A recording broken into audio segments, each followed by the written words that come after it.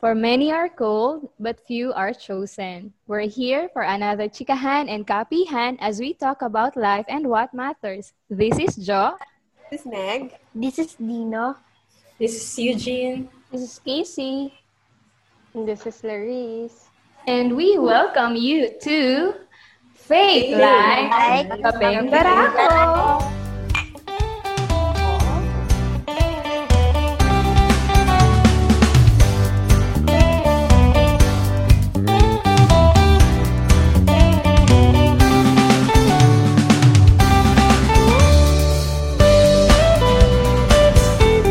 So, guys, what are you into? How about Dino first? What are you into? I'm into cardboard crafts. Also, I like to do bonding with my dog outside. Mm-hmm. How And about online schooling? How is it? it was good, Mm-hmm. and I was having fun. You're not distracted by like YouTube or what can you advise to kids? They are listening.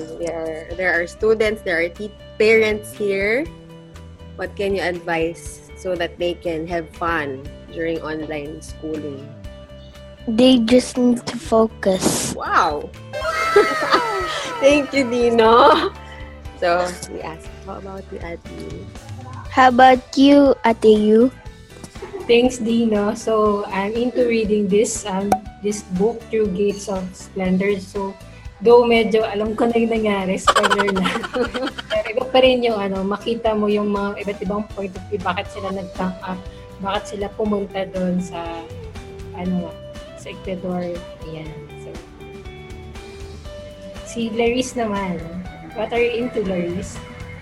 So, I started reading, ba't tayo nag-English? Oh no, Dino! And I started reading If You Will Ask by Oswald Chambers. So, it's a book about his prayer life. So, yun. So, because yun kasi yung recent na sa akin ng God to strengthen my prayer life. And also, ayun, I started watching YouTube videos about music theory for guitarists. Yeah. Sakit sa ulo, no? Ayun. Nag-start pa lang naman ako. So, hindi ko alam kung kalagitnaan ba ay mag-give up na ako. So, samahan niyo ako doon. Ma'am Jo. How are you enjoying your online class? Since nabanggit na rin ni Dino yung tungkol sa online class, for the past days, I've been into preparing online classrooms, uploading materials for the course path in the online classroom, and I'm also planning on how to make the class more enjoyable. Like, naisip ko na mag-conduct ng mga icebreakers for the first part of the class, kahit mga 5 to 10 minutes icebreaker lang para naman may mag-enjoy naman sila kahit paano, kahit nasa bahay lang sila. So yun, mag-iisip ako ng mga fun na icebreakers for them na online. Nag-invest ka rin ba, ma'am, sa ring light or ano ba? Yeah, welcome to my YouTube channel. Wow. Yeah, bumili din ako ng stand at saka ng ring light for... Yung microphone mo, ito na lang. Yung sa headset. Yes, ito yung ginagamit ko. Pero baka bumili ako ng iba kasi pasira na din yung gamit ko. Malapit na akong iwanan. May masasuggest ako sa'yo. Ayan. Okay, share it here para alam mo. Hindi kasi titingin ako ng mga microphones like for recording, ganyan. Kasi isa yun sa aking nasa to-do list yung magkaroon ng, though hindi siya sa video, YouTube na i-upload. So, more sa Instagram na ako nag-upload. So, IGTV. plan ko IGTV, yan. Ayun, either BM800, mga yun, budget microphone na, tried and tested nila, or Boya something. Isa yun yung brand niya, Boya something. Okay, thank you, try mo Laris. search. I'll try to search those products for the improvement or online class. How about you, Casey? Hi, Dino. Ayun, sa akin naman, I'm into reading din. So, if you're familiar with the book Atomic Habits, meron akong audiobook, meron ding PDF file. So, mas nauna yung audio. And nakakatawa kasi yung habits talaga is parang about sa identity. Malaki ang kinalaman ng identity, kaya natutuwa din ako. So, nag-rebuild din ng habits. Ayun, medyo nahihirapan, pero go lang. Ayan. Sa akin naman, na-share ko na rin to sa iba, pero I'm into preaching series ni Edmund Chan. So, Knowing God yung title niya. And sa akin kasi mas nare-retain yung mga natututunan ko when I take down notes tsaka when I discuss it with friends. Kaya, sinare ko sa kanila. Tapos, yun yung gusto kong pag-usapan during our time together. Ganyan. Kahit online or ayan, pag magkakasama kami. So, ano siya foundational truth. Balik talaga sa basics. Kaya, ano siya, na-curious ako dun sa series na yon. Parang someone shared it to me. Si Kuya Ricky ata. Ayan. So, for our ODevo today, we have Ma'am Jo to share with us her personal learnings, insights, and revelation ni Lord sa kanya. Yay! Naka-mute.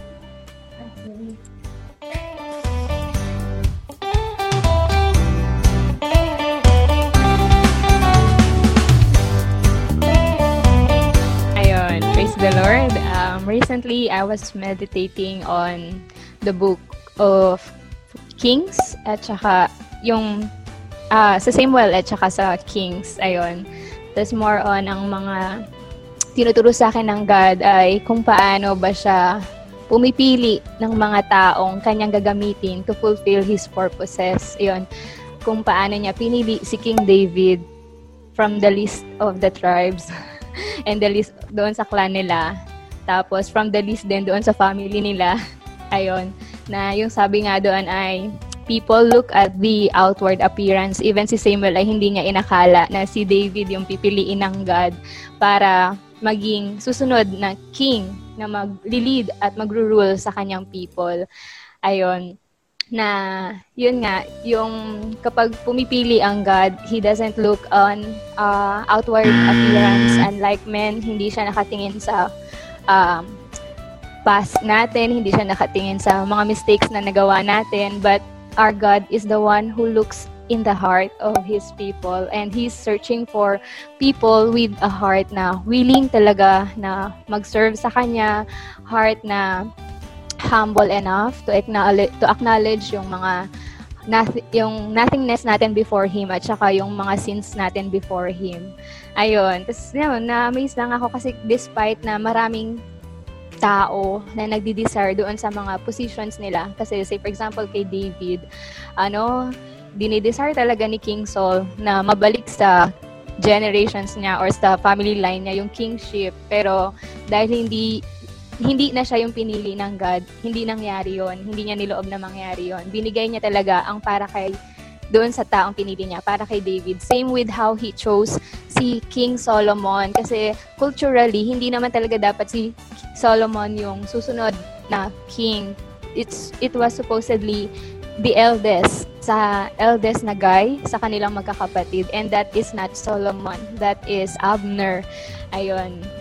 So, ayun, pero kapag hindi talaga ikaw ang pinili ng God to lead these people, His people, ayun, ibinibigay niya talaga yon sa mga taong pinili niya lamang to do certain purposes and certain tasks. And that is, yun yung na-amaze ako sa God. Kasi, yun, parang na-realize ko lang din kung gaano tayo bilang chosen people ng God ka-privilege to take part doon sa kanyang work dito sa mundo. Kasi kung isipin, kung hindi naman tayo magte-take part, ang dali lang para sa God na maghanap ng iba or i-replace tayo. Yet, He still invites us na to take part dito sa kanyang kalooban or mission para sa mundo.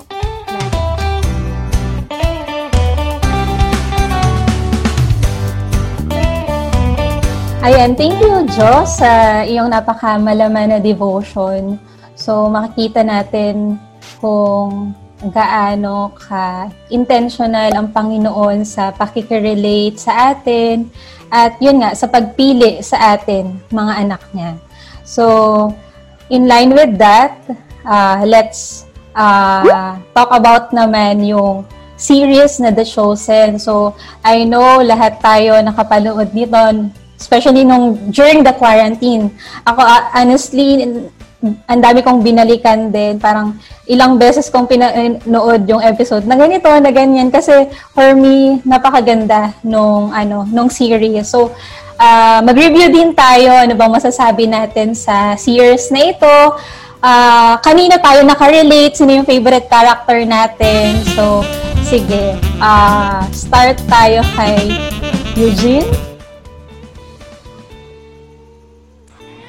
Thank you. Ayan, so maraming characters naman sa The Chosen, pero yun din. Ang pipiliin ko na lang na i-share sa mga viewers natin, ay yan, si Simon Peter. So, kasi every time na magbabasa din talaga ako ng New Testament, diba laging sinasabi doon na follow me, sinabi ni Jesus na follow me, tapos parang ang transition niya ay sumunod na lang kagad si Simon Peter. I mean, kaya na-appreciate ko siya kasi pinakita doon yung din yung pinagdadaanan ng mga kagaya na tinatawag din talaga ng God. May mga struggles pa din talaga na kailangan ma-resolve muna, tulad dun sa kanya, yung financial problem, na bayaran naman kagad through the help pa rin din ni Jesus Christ nung nag-miracle yung para makakuha siya ng isda, even dun sa mother-in-law niya, kasi di ba na sila, magpuproceed na sila sa mag-mission na sila, and before siya isama din talaga ni Jesus Christ, sabi sa kanya na bumalik muna siya sa bahay niya kasi kailangan din ma-resolve yung sa health din ng mother-in-law niya, kasi alam ni Jesus Christ na hindi makakapag-focus si Simon Peter pag marami din siyang dala-dala. So yun yung gusto kong ma-emphasize din sa atin na every time that God is calling us, hindi niya tayo i-allow na mag-dwell sa ating mga issues. So, siya rin mismo yung matutulong din talaga sa atin para maging victorious tayo doon. So, ayun lang. Ayun, yung naalala ko, God's calling nga ba yun? God's calling, pwede natin sabihin. Does not lack God's provision. Kasi kagaya nung na-share ni Eugene, pag tumawag si God and He gives us one task or isang assignment, hindi niya tayo iiwanan na okay, gawin mo yan. Kasi magpo-provide siya para ma-resolve yung mga issues mo, yung mga worries mo. So talagang i-enable niya tayo para magawa yung assignment. Ayan. So, actually, gusto ko rin talaga si Simon Peter. Nakarelate din ako sa kanya. Pero, isa sa mga nakakuha ng attention ko sa The Chosen series ay si Mary. Siguro yung part na parang hopeless na kasi yung case niya kung sa mata ng mga tao, sa mata even ni Nicodemus ay talagang sabi nga niya ay ang God na lang ang makakatulong or makakapagpabago ng sitwasyon niya, which is true naman. Marami din kasi akong mga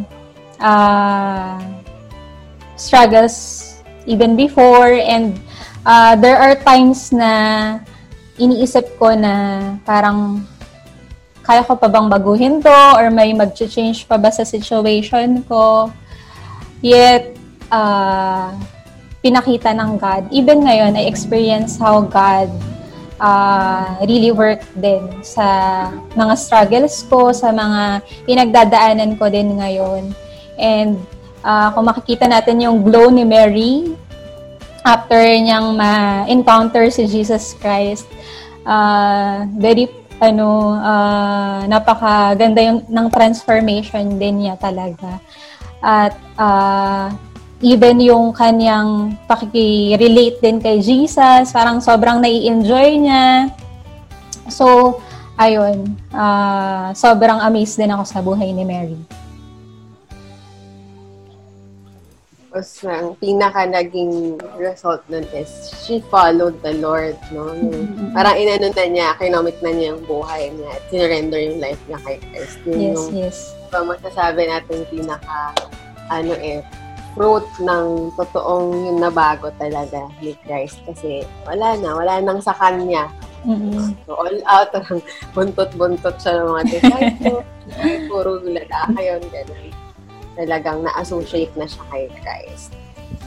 Akin naman, si Eden, yung wife ni Simon Peter. Kasi matagal ko na siya napanood. So, pero siya yung isa sa mga talaga sa akin, tumatak na character sa akin. Kasi, her faith never wavered.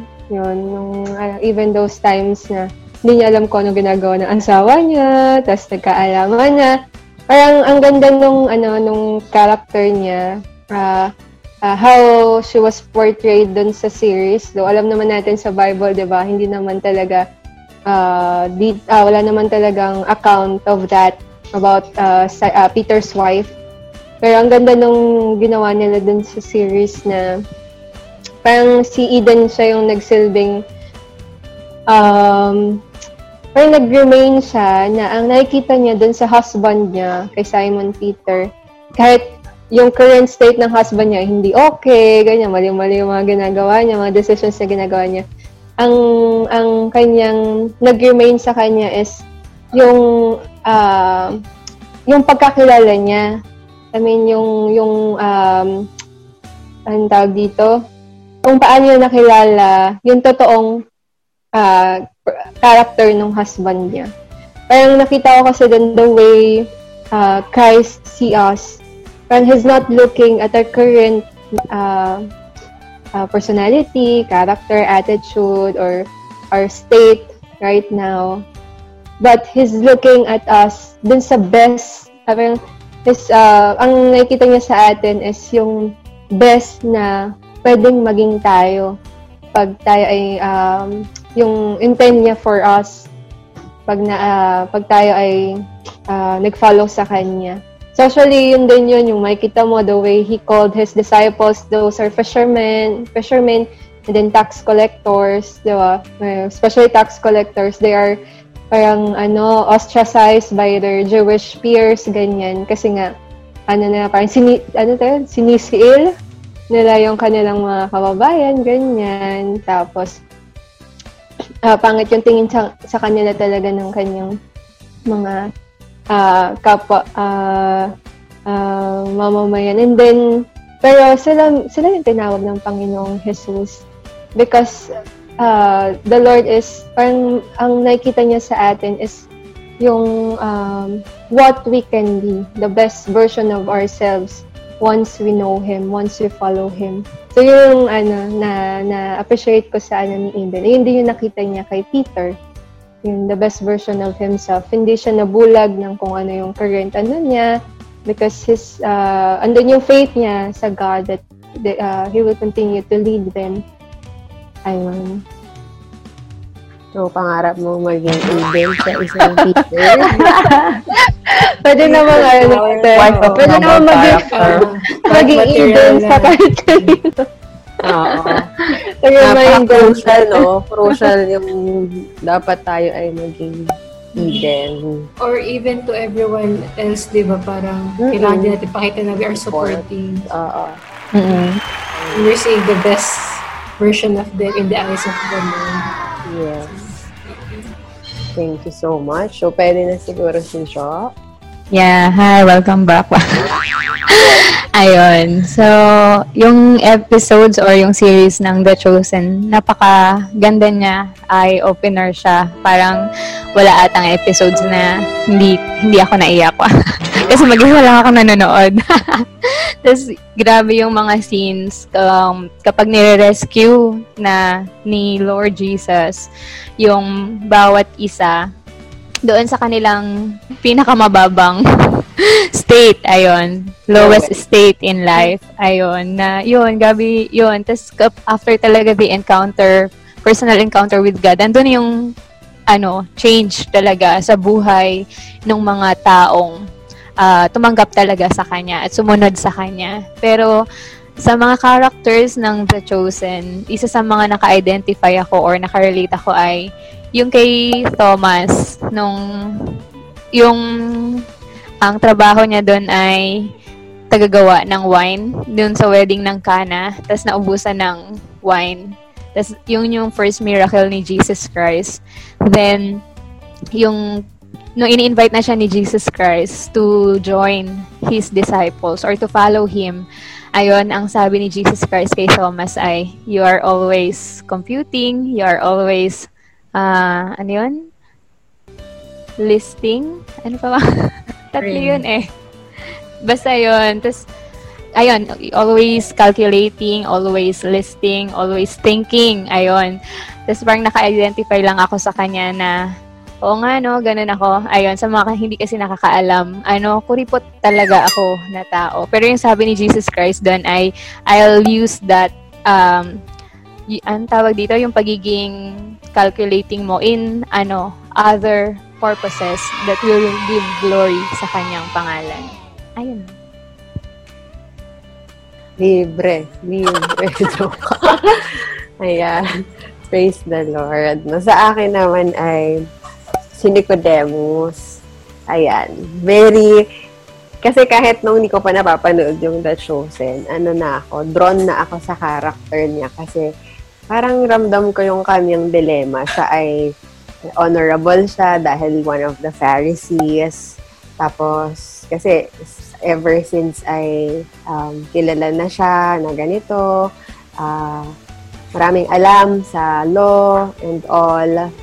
Kilala din niya. Somehow ay nagsisik siya na asan na ba tong Messiah na to? And maganda yung pagkaka-portray niya as a seeker na syempre at first ayaw niya ma-identify talaga ng mga tao kay Christ kasi medyo sumisikat na si Christ that time. So gabi siya pumunta dun sa rooftop and ang galing lang nung scene, very pinakita yung humanity ni Christ pero yung kanyang creativity, parang balance na napakita. Yung time na yun, napaka-tender, kung paano niya in-accommodate yung mga questions ni Nicodemus. Parang hindi siya, kasi may tendency na, na-judge natin yung tao based sa mga questions niya. When in fact, sincere talaga yung mga tanong ni Nicodemus dahil, nagsisik talaga siya ng truth. Kung si Jo ay naiyak dahil mag-isa siya. Ako, kahit marami kami, dyan kasi kami nanood sabay-sabay. Isa yata per night. Nakakaantig ng puso kung paano niya in-express talaga yung pagkamangha niya sa character ni Christ. Although, doon ko rin nakita na sa simula, hindi pa siya ready. Kasi sa chapter na yon, John 3, doon yung John 3:16, diba? For God so loved the world, doon sinabi yun ni Christ sa kanya, yung popular na verse na yon. And sabi doon, kung sinong maniwala. So, na-catch talaga ni Nicodemus, ano ibig sabihin ng believing. Hindi lang siya yung parang acknowledging, naniniwala naman ako na ikaw si Christ. Hindi pa siya ready at that time na yung believing as in committing his life to Jesus kasi mababasa natin na sa chapter 19 pa siya, diba, na nag-commit na hindi na siya nahihiya na ma-associate kay Christ, andun siya ng crucifixion, burial. So, yun, nakita ko doon yung na siya, na yung totoong yung born again na sinasabi doon sa chapter na yon. Nag-grasp niya yon talaga fully kasi na siya, naging willing na siyang sumunod talaga kay Christ. Although hindi naman huli ang lahat, sabihin natin patay na si Christ saka siya nag-commit. Pero at least totoo yung naging niya, inner conversion at ayun, nag-commit na siya ng buhay niya sa Panginoon. Ayun, so Team Nicodemus. Ayan. Sure. O baka may iba pa kayong masasabi dun sa mismong series. Like, siyempre lahat tayo nag-look forward sa next season. Season 2 na siya. Season 2. Meron na ba? On the set na siya. So, mag-donate daw po tayo. Oo nga. Grabe siya. Sana ganito ang mga series yung napopromote talaga. Oo nga. Anong difference niya, Sas? Ang dami namang series, movie, film. Tama. Natin. Siguro, sige, what stood out? Siguro ang isa sa mga nagustuhan ko sa series ay na-highlight niya yung mga scenes sa Bible na hindi mo masyadong napapansin, like yung pag-heal ni Jesus sa mother-in-law ni Peter, tapos yung pag-commend dun sa wine na, di ba, yung sinerve ay yung last, yung sinerve ay yung best sa last. So, yung mga gano'n na mga bagay na hindi natin masyado napapansin. Ang galing ng director, ang galing ng pagkakabuo. Yun yung isa sa mga gusto ko talaga sa kanya. Ako din, parang medyo mas raw. Yung mga emotions, andun kasi minsan feeling kasi natin, okay na sila kasi, may first hand encounter sila kay Jesus Christ, pero makita pa rin natin na ang laro pa rin ng mga actions nila. Nag-aaway nung simula. Nila, nag-aaway pa rin, ganyan. Pero pinapakita lang din na relatable pa rin yung mga characters. And also, maganda yung yung the way nila buuin yung story. They're really diving sa kung ano yung culture that time, mga traditions, what it really means. Kasi yun yung need ng tao ngayon eh. Parang how can they know yung message ng word ng God, yung true message. Kasi kailangan nilang maintindihan during that time, yung context ng time na yun. Nakaka-help talaga siya. Tapos, ang maganda doon is, iba-iba yung reference nila. So, it's not solely like evangelical Christians, yun. So, talaga sila, different yung kanilang mga reference, mga Bible scholars. So, yun yung, kasi gusto talaga nilang ma-capture as much as possible yung tamang context during that time. So, yun. So, may mga behind the scenes kasi sila, may mga interviews, ganyan. So, maganda siyang panoorin. Tapos, din siya, nakaka-help din siya to understand yung mga, for example, what it means, but best wine yung last, ganyan. Ang meaning kasi, ang ginagawa kasi pala normally nun, ang una muna nilang sinaserve ay yung best. Yung masarap. Kasi, pag marami na silang nainom, hindi na nila namamalayan na. Lasing. Pababa na yung quality ng wine. Oo. So, last lagi, yung low quality na wine na sinaserve. Kaya na-surprise yung master ng banquet, ganyan. So, ayun, yung mga ganun ba? Nakakatuwa. Kahit yung kay Jesus mismo. Kasi sa ibang mga film, movie, series, parang parang ang layo niya. Siguro dahil na-depict siya as parang Jesus na, oo, yung pagiging God niya. Pero yung sa human side, kulang. Pero ito, kompleto yung humor niya, paano siya nagagamit doon sa conversation na in a positive way, uplifting way.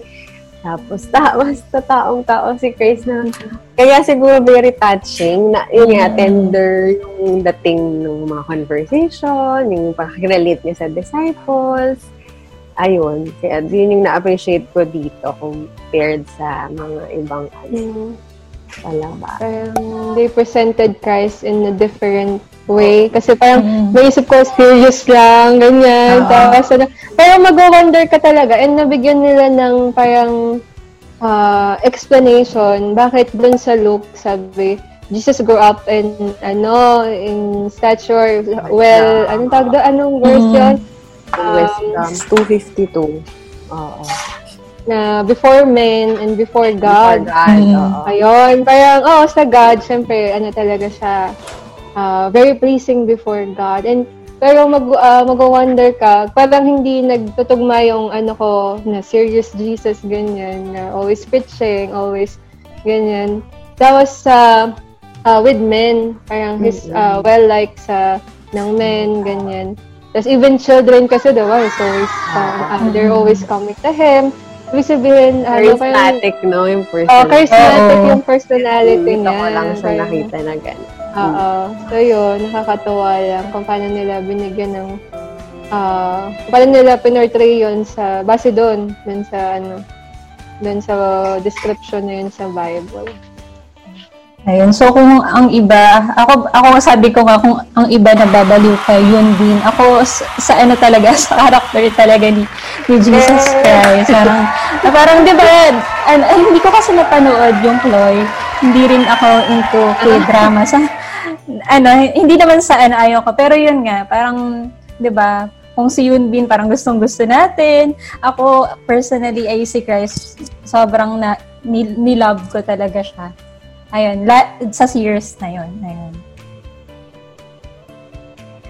Kapag binabasa na natin yung Gospels, parang iba na, meron ng nagkabuhay, nagkaibang kulay, parang mas na-enjoy mo talaga siyang i-meditate, ganyan, and yun, basahin pa ulit.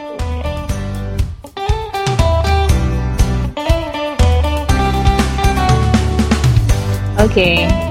With all the characters that we have talked about from the episodes and series of The Chosen, all of them have found their identity in our Lord Jesus Christ. So, for our song of the week, let us welcome Miss Laris as she sings Who You Say I Am.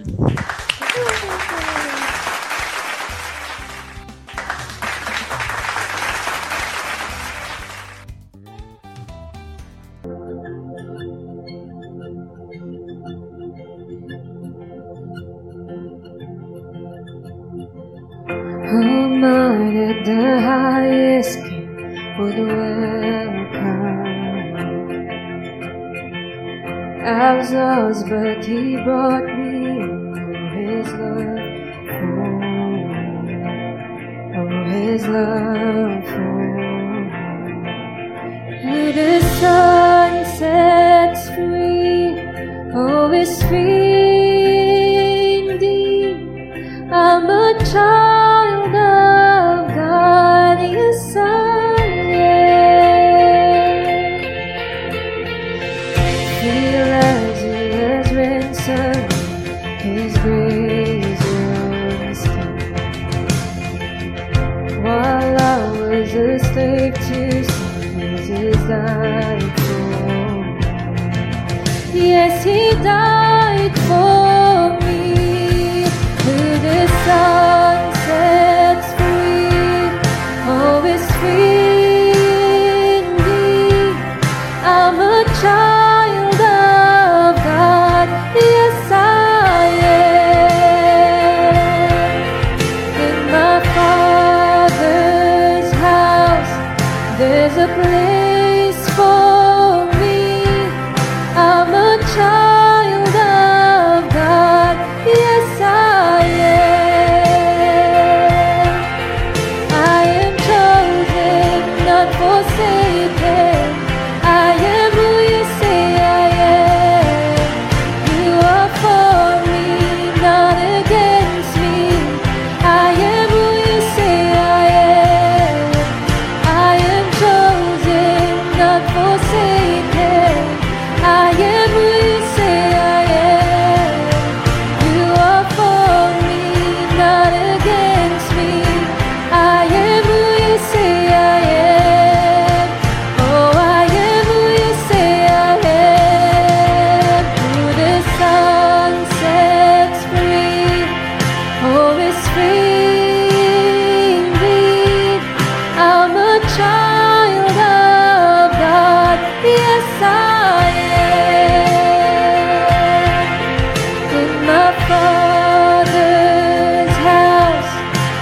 a place for me.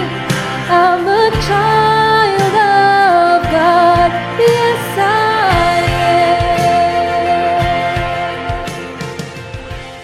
Yay! Ang galing mo! Praise the Lord! Dino ba may favorite line ka dito sa song? Ano mo ba tong song na to? First time na. First time niya narinig. Okay. And that concludes our episode for today. All of us are called to a life in Christ. And we need to respond to that calling. So it is up to you now if you will choose to be chosen. Kung may mga tanong pa kayo, huwag kayong mahiya mag-message sa amin and we will try to address those questions in our future or upcoming episodes. So, tara, kape? Tara. Kape! Bye-bye, kape! Bye muna! Bye!